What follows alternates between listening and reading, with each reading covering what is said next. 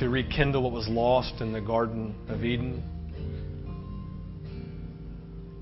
So when we cry out holy, we are simply coming and acknowledging by description a word that only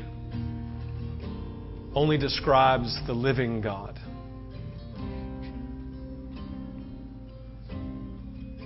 As we come, we're basically making a declaration of who He is. Father, we worship You this morning. Father, we praise You for things that You do, but we worship You because of who You are. And as we come to this moment, God, we declare that You are holy, that only You are separate, and that we come in Your holiness, and simply means You're infinite. And we come and recognize, God, we are simply finite beings.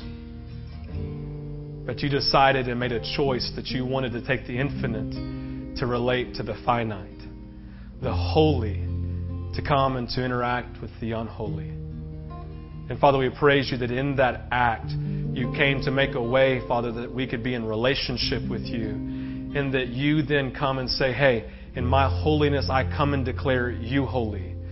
I separate You from brokenness to life. Live separated. And so, Father, we come this morning to worship You for who You are and for what You've done. Father, You are holy. And we have no idea what that word really means, but You are it. And we thank You that in Your holiness You decided it'd be best to come and to relate to us. And we praise You for it. Father, this morning, awaken us to the fullness of who You are. We pray this in Your name, Jesus. Amen. Amen. You may be seated. As if you read the email, if you're on the email list at Vintage, this week you would have received an email from me. Where basically my email said, oops, sorry, I made a mistake. If you know, we are one of several churches, and one of our newest churches is Awakening Church that's happening in Woodstock. And we are a part of a church planting network, and Awakening Church is our newest church plant. And so one of our commitments of being part of the network is that when a church is getting ready to quote-unquote go live, which means that they're getting ready to open their doors to announce the rest of to their community they're going to be there, that we as the other churches that are partnered with them, we take up an offering. Basically to go towards them, basically saying, hey, we, Awakening, we want to be a blessing to you. And so we want to bless you financially. So also it's Riverstone and Stonebridge and now at Vintage. We are all taking up an offering to go towards the launch of their church. And that's what we're doing this morning, if you saw the email. So what I'm going to ask you to do is this. If you came this morning ready to give to Awakening, and you're going to write a check, just simply write your check out and in the memo line, put Awakening Church.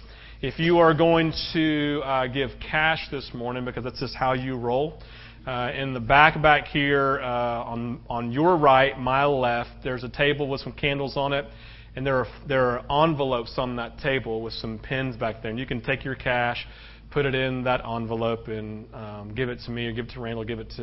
You can give it to Greg. Give it to Greg right there. Greg, raise your hand real quick. Just give it to Greg after service, and he'll make sure it gets where it needs to go. Or we just get a Bass Pro Shop, Greg, if you want to. That'd be awesome, right?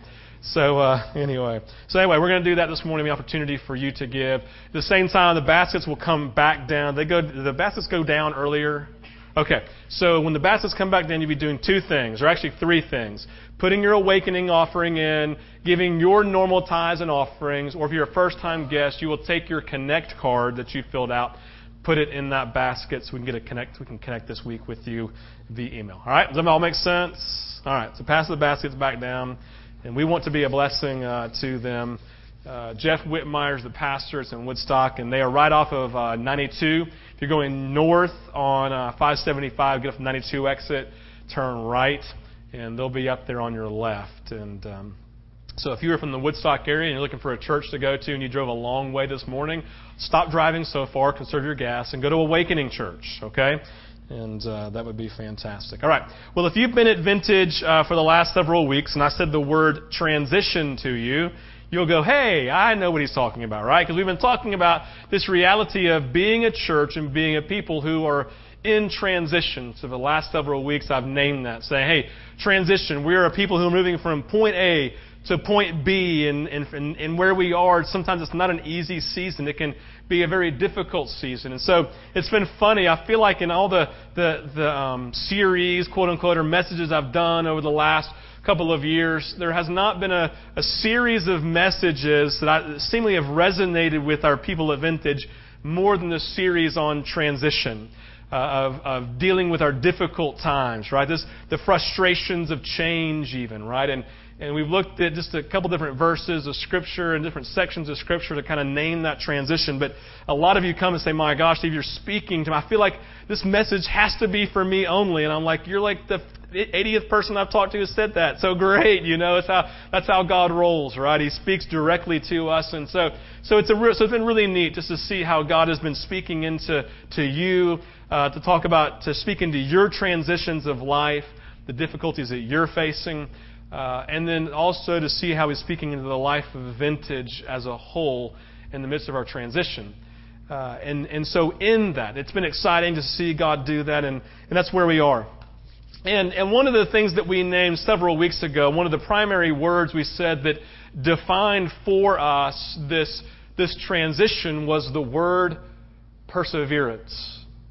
The word perseverance. And in the natural, every single one of us understand this word perseverance, don't we? If you ever went to high school and ever had a PE class with one of those coaches with his shorts up too high, a crazy hat, and a whistle happy thing going on in his mouth, you know perseverance, because you'll sit in the very first day of PE and say, all right, y'all, we're going to run the mile today, right? And you're like, oh no, I haven't run all summer, right?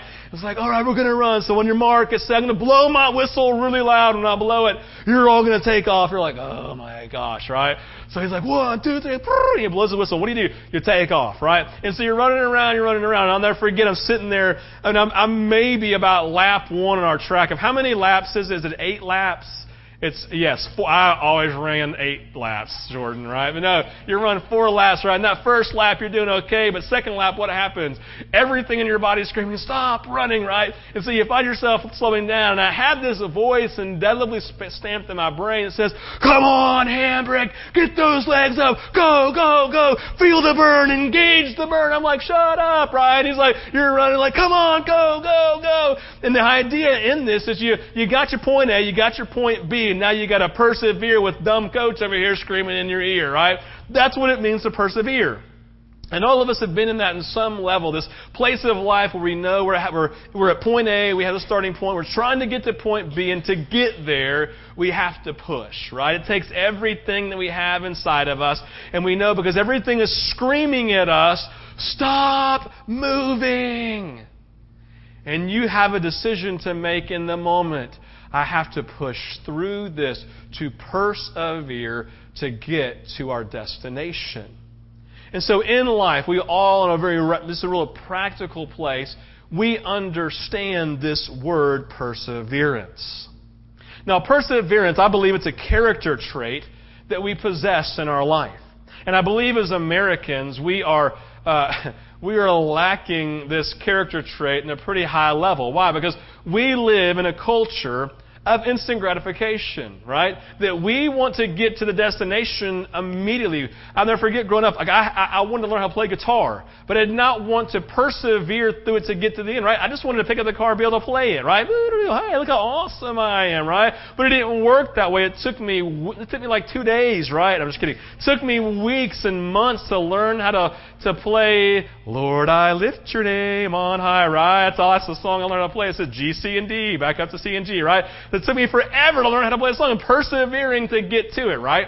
And so we have this thing going on. It's a character trait in us that when things, when the going gets tough, right? The tough is supposed to get going.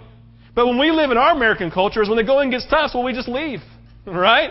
It's like, hey man, when it gets hard at my job, I'll just leave and get a new one, right? If I don't like what's going on, it's hard at my church right now, then I'll just find a new one. There's lots of churches. Or if I don't like what's going on in my relationship with my spouse, I'll just find a new one. There's lots of single people out there, right? So we'll just do our thing, and I don't have to persevere through anything. I'll just get what I want when I want it, because that's how I roll in America, right? I want what I want when I want it right now. And that's kind of how we are in culture. We're sorely lacking this character trait of perseverance in our lives. And Scripture is very clear, we're going to read it in a second, that perseverance is something that is vital to our spiritual life. It is actually a defining mark of spiritual maturity. And I would come back and even say, for those of you who aren't Christians and just want a good pep talk this morning, I would say this, that perseverance is something that should be the mark of a mature person in general. That when things get hard, that I'm able to push from here to here and push through. And if I cannot, then I would call you immature. And if we don't possess this in a growing way, then it means we're lacking in the maturity that we need to be growing into. So real quick, when we talk about perseverance in the New Testament, we're taking it from the Greek word hupomone. Let's say that all day long. Hupomone, right? This is a great song. We should sing a song about that. Hupomone. And it literally means this: steadfastness, faithfulness, dependable, and endurance. You all understand steadfast. I'm immovable, right? I'm steadfast. I'm resolute in me that when things come against me, I will not move. Faithfulness. Faithfulness is I will be faithful when everything out here is crying out faithlessness, right? Dependability. How many of you think that we are dependable by culture, right? No. I mean, I've talked to business owners say, man, people come and they go, right? Because they're not dependable, right?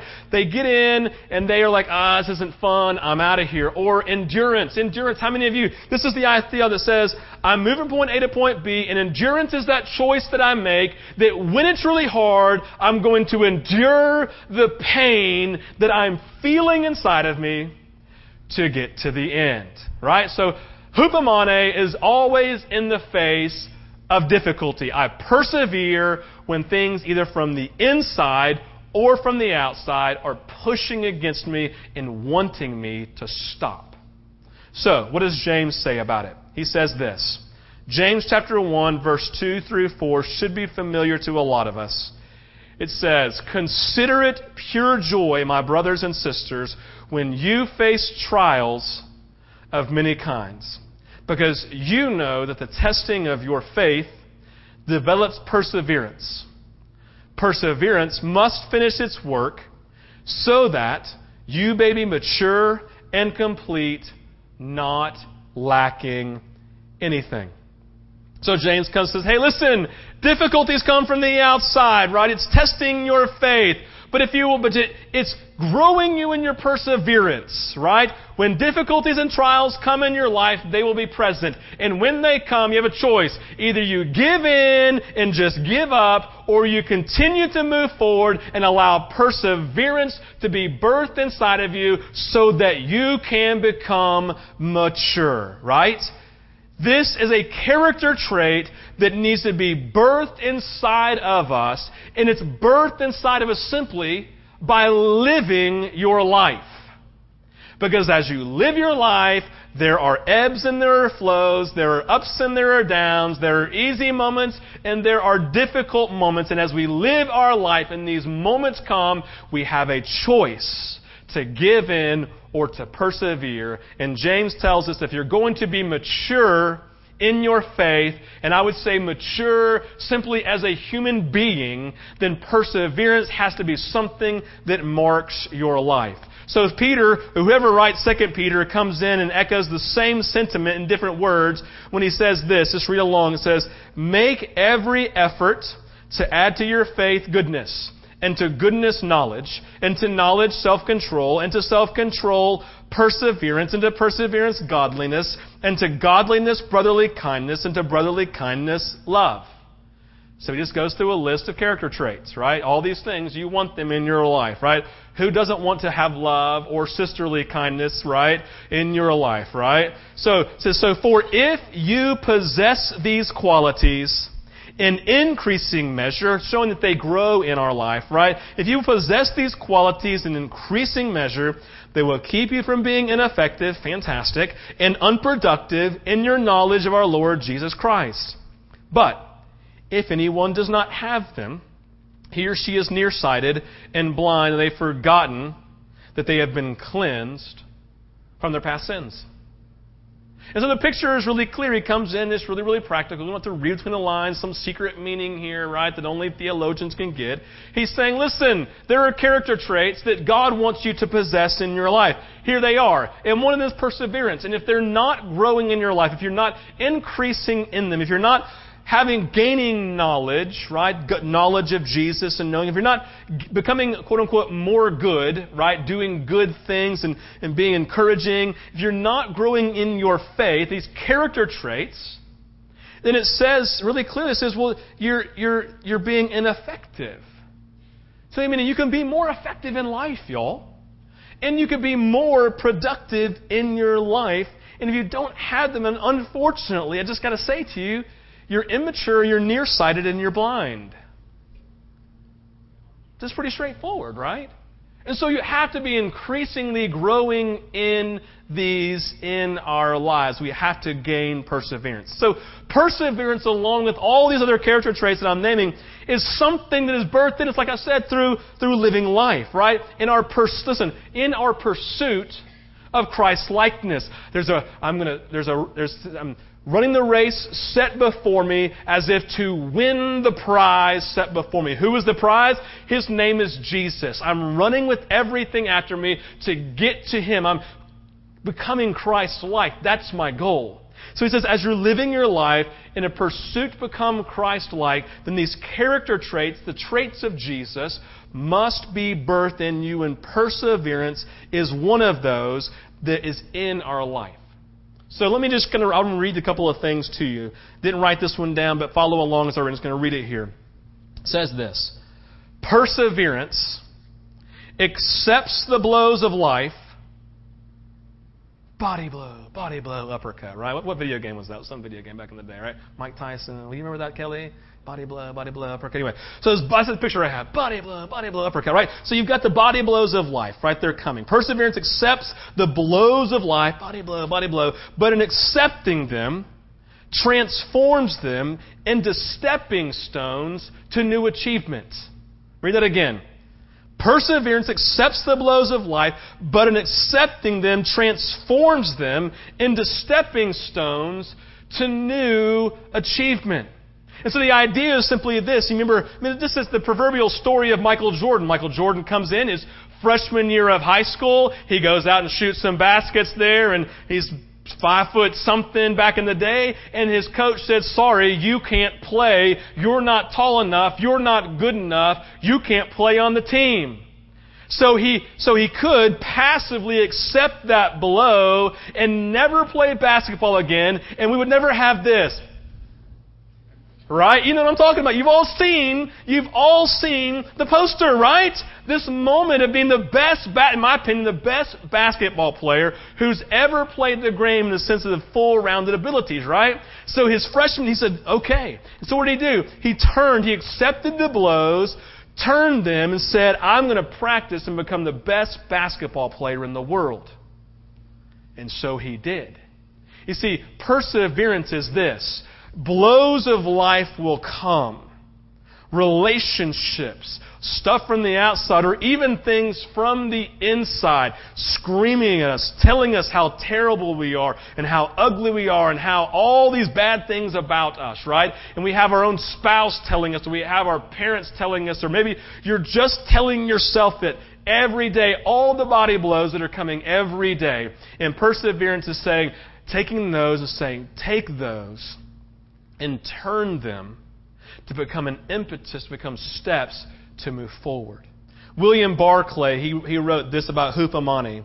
He said this, he says, hupomone, or perseverance, endurance, all this stuff, it does not mean the patience which sits down and accepts things passively. But it's the patience which masters them. Saying, you may come at me with this, but I'm going to turn it to make it a motivation to step on and to move forward. It's not some romantic thing which lends us wings to fly over difficulties and the hard places. It is a determination, unhurrying and yet undelaying, which goes steadily on and refuses to be deflected to one side or the other. Obstacles do not daunt it, and discouragements do not take its hope away. It is the steadfast endurance which carries on until in the end it gets there. You know, it's one of those deals where, I know you could spend all day trying to break this down, but it literally is this. When things go on in life, do you just receive it and go, woe is me? My life is terrible. I'm an idiot. I'm ugly. Right? All of those things we tell ourselves. Or do we say, wow,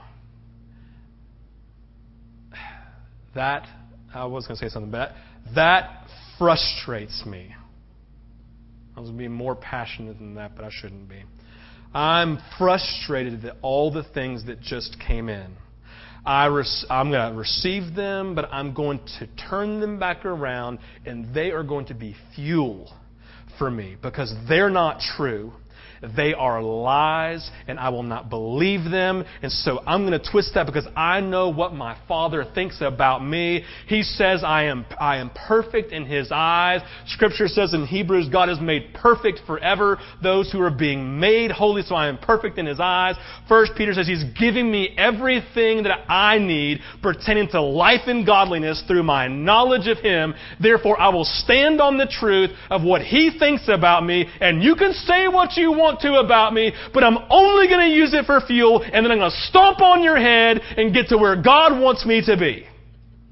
That, my friends, is perseverance.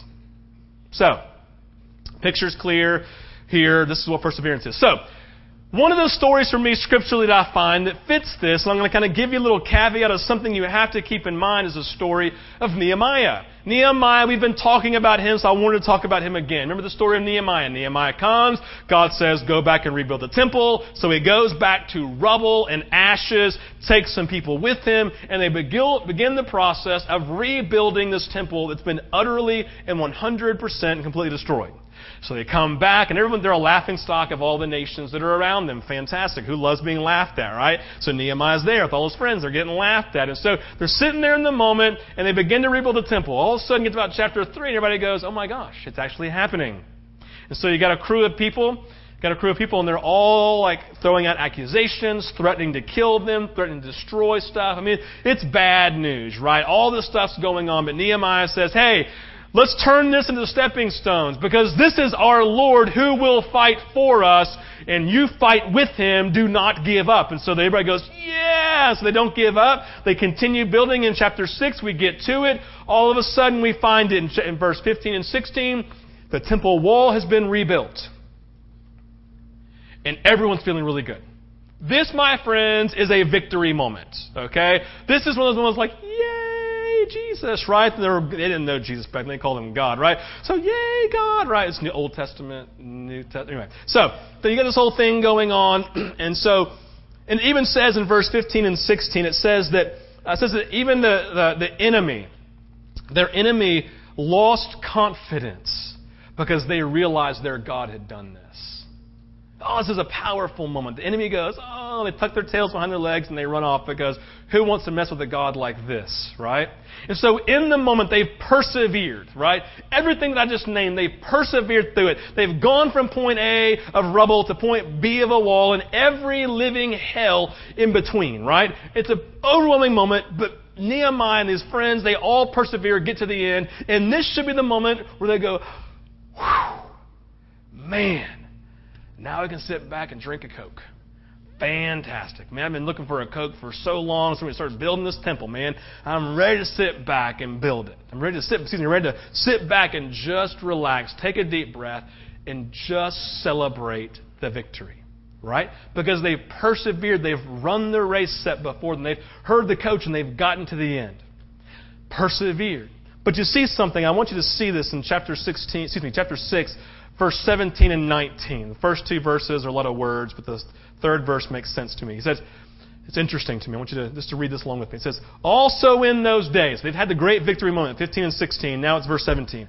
Also in those days, the nobles of Judah were sending many letters to Tobiah, and replies from Tobiah kept coming to them. For many in Judah were under oath to him, since he was son-in-law to Shechaniah, son of Arah, and his son Johanan, whatever, and had married the daughter of Meshullam, son of Barah, whatever.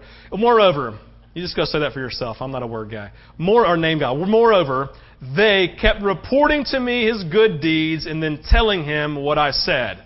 And Tobiah sent letters to intimidate me. Sent letters to intimidate me.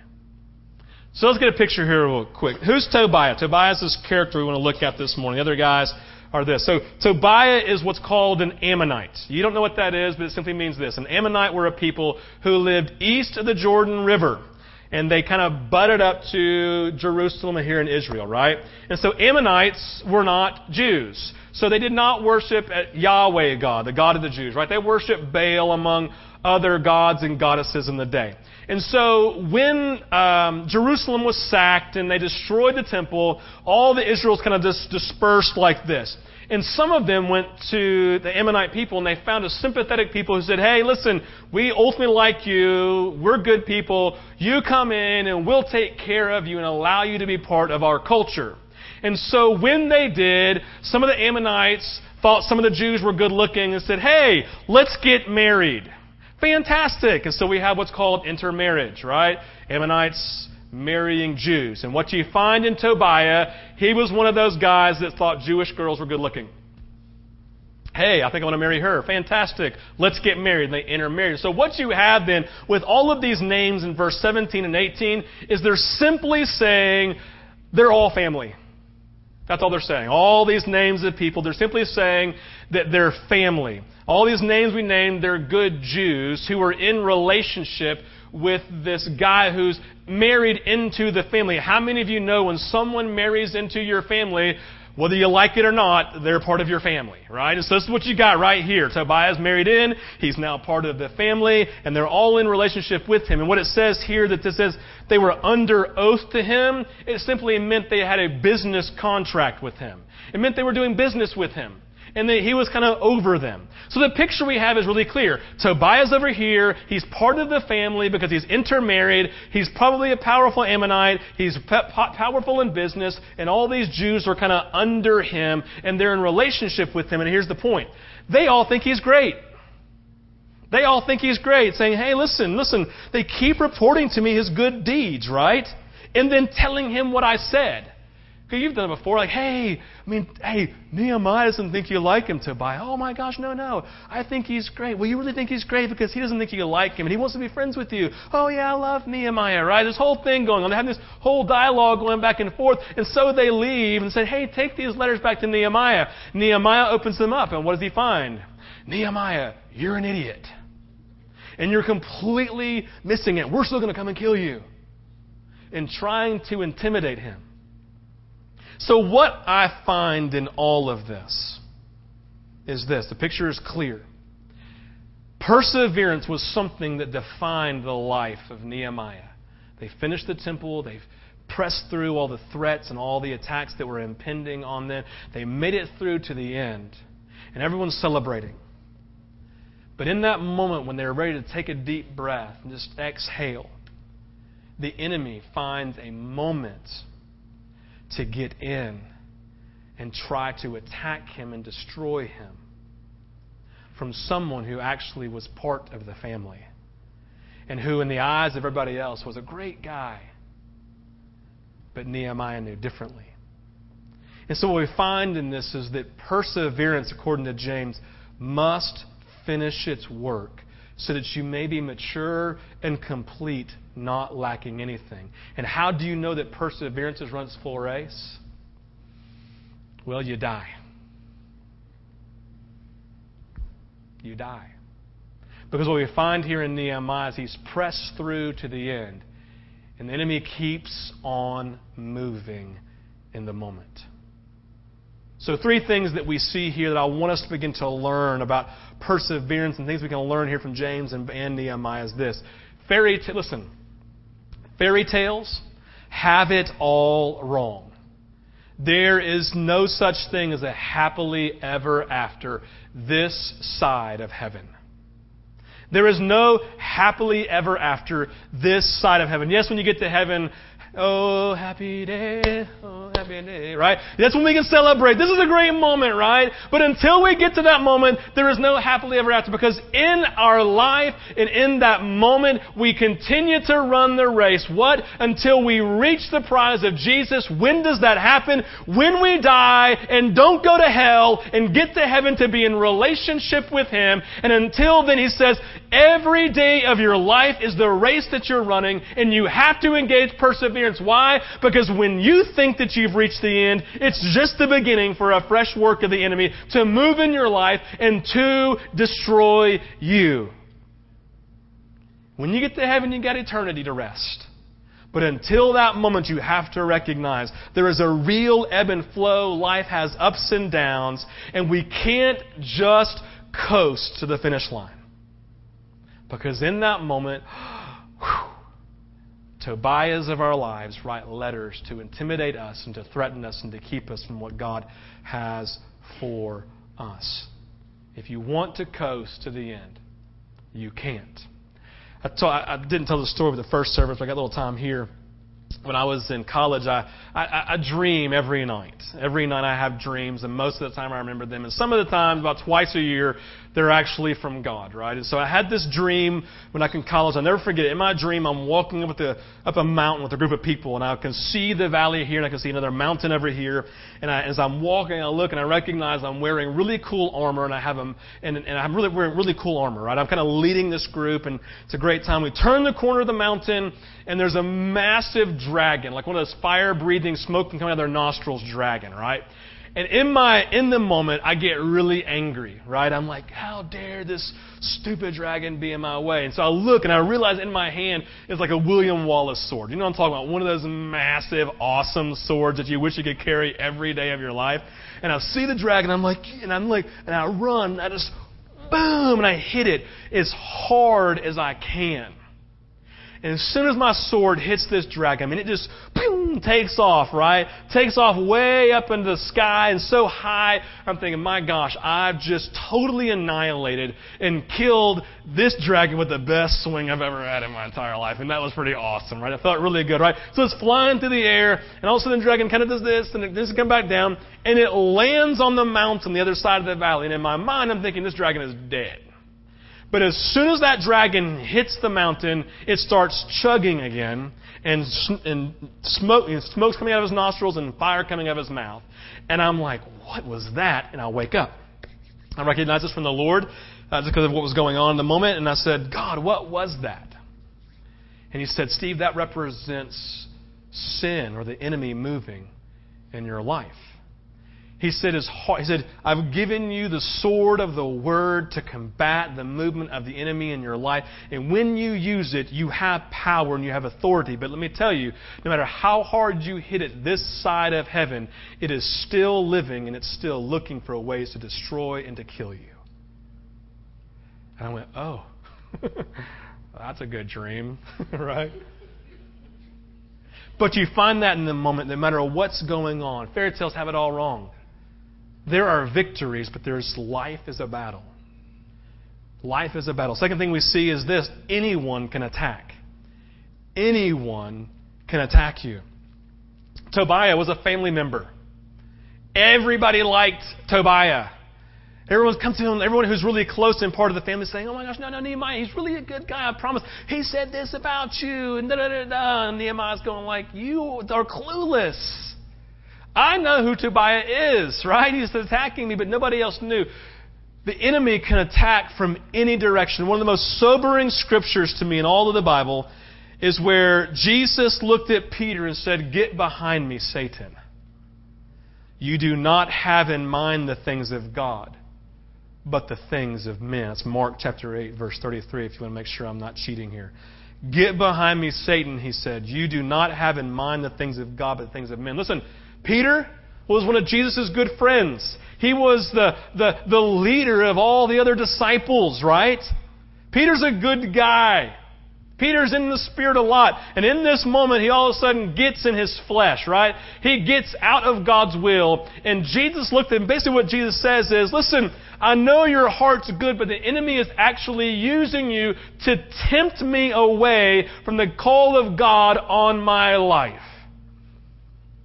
It's the idea you have good thinking, but you don't have God thinking, right? That whole idea that good is the enemy of great many times in our lives. And so in this moment we find it to be true that Tobiah, man, listen, Tobiah probably has no idea that he's opposed to God's will.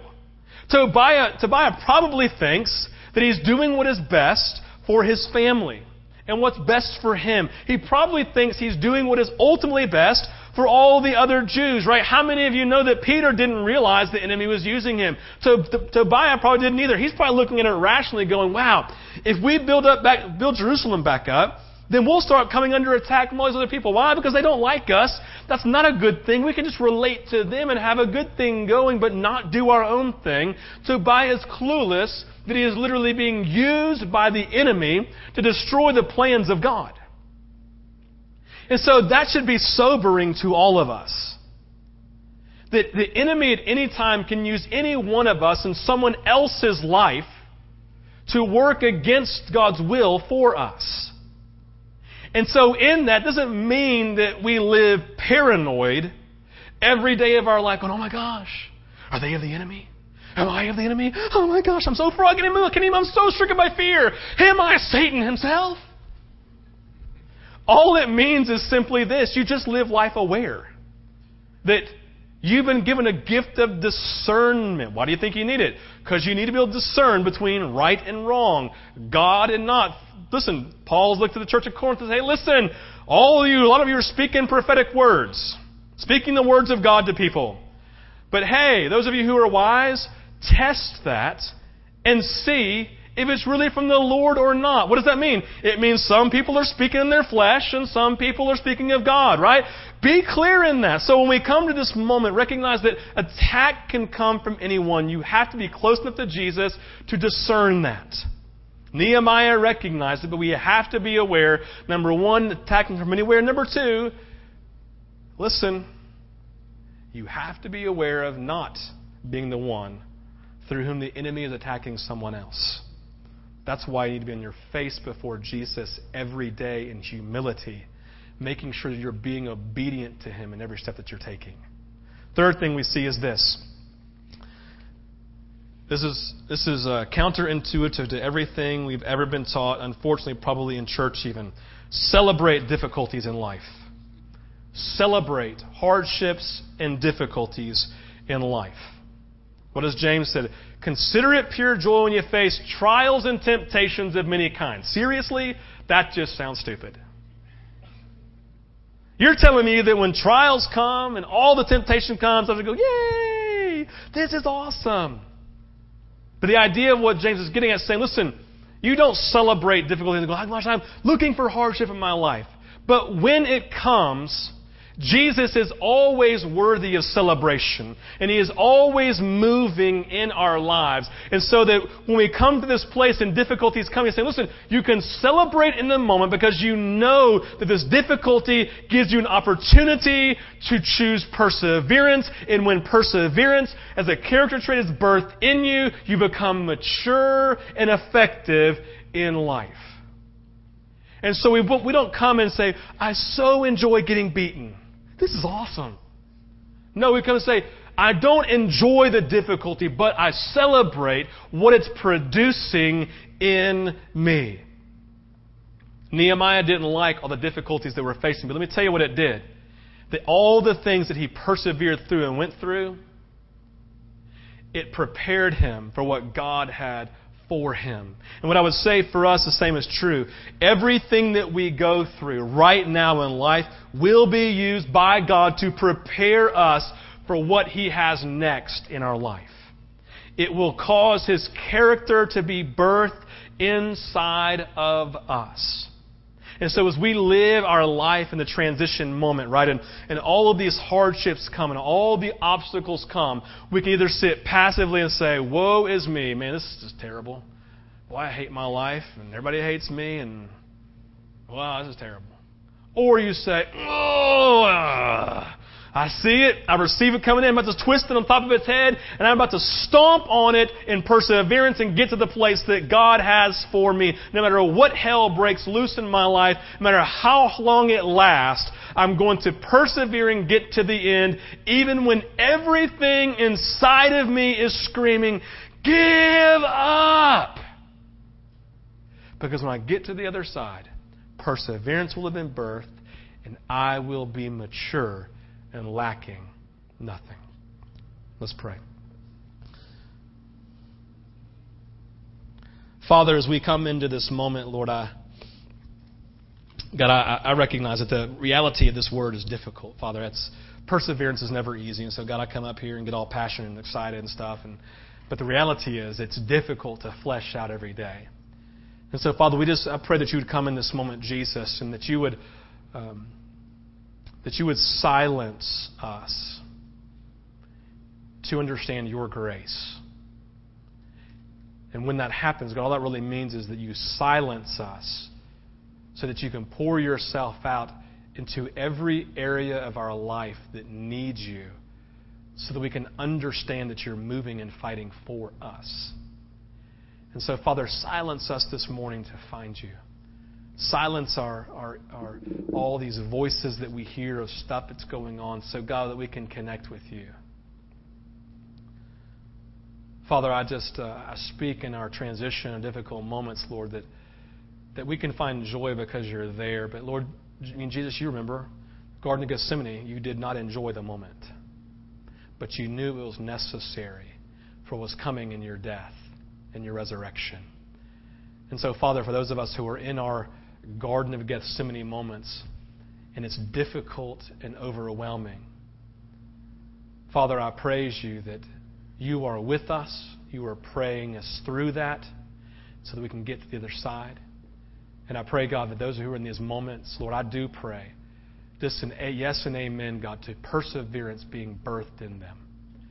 Father, we say yes to you this morning and what you want to do. We pray this in your holy name. Amen. Amen. Well, how we end every service at Vintage is this. If you need to go, then you are free to go. You guys have a great week, and we love you.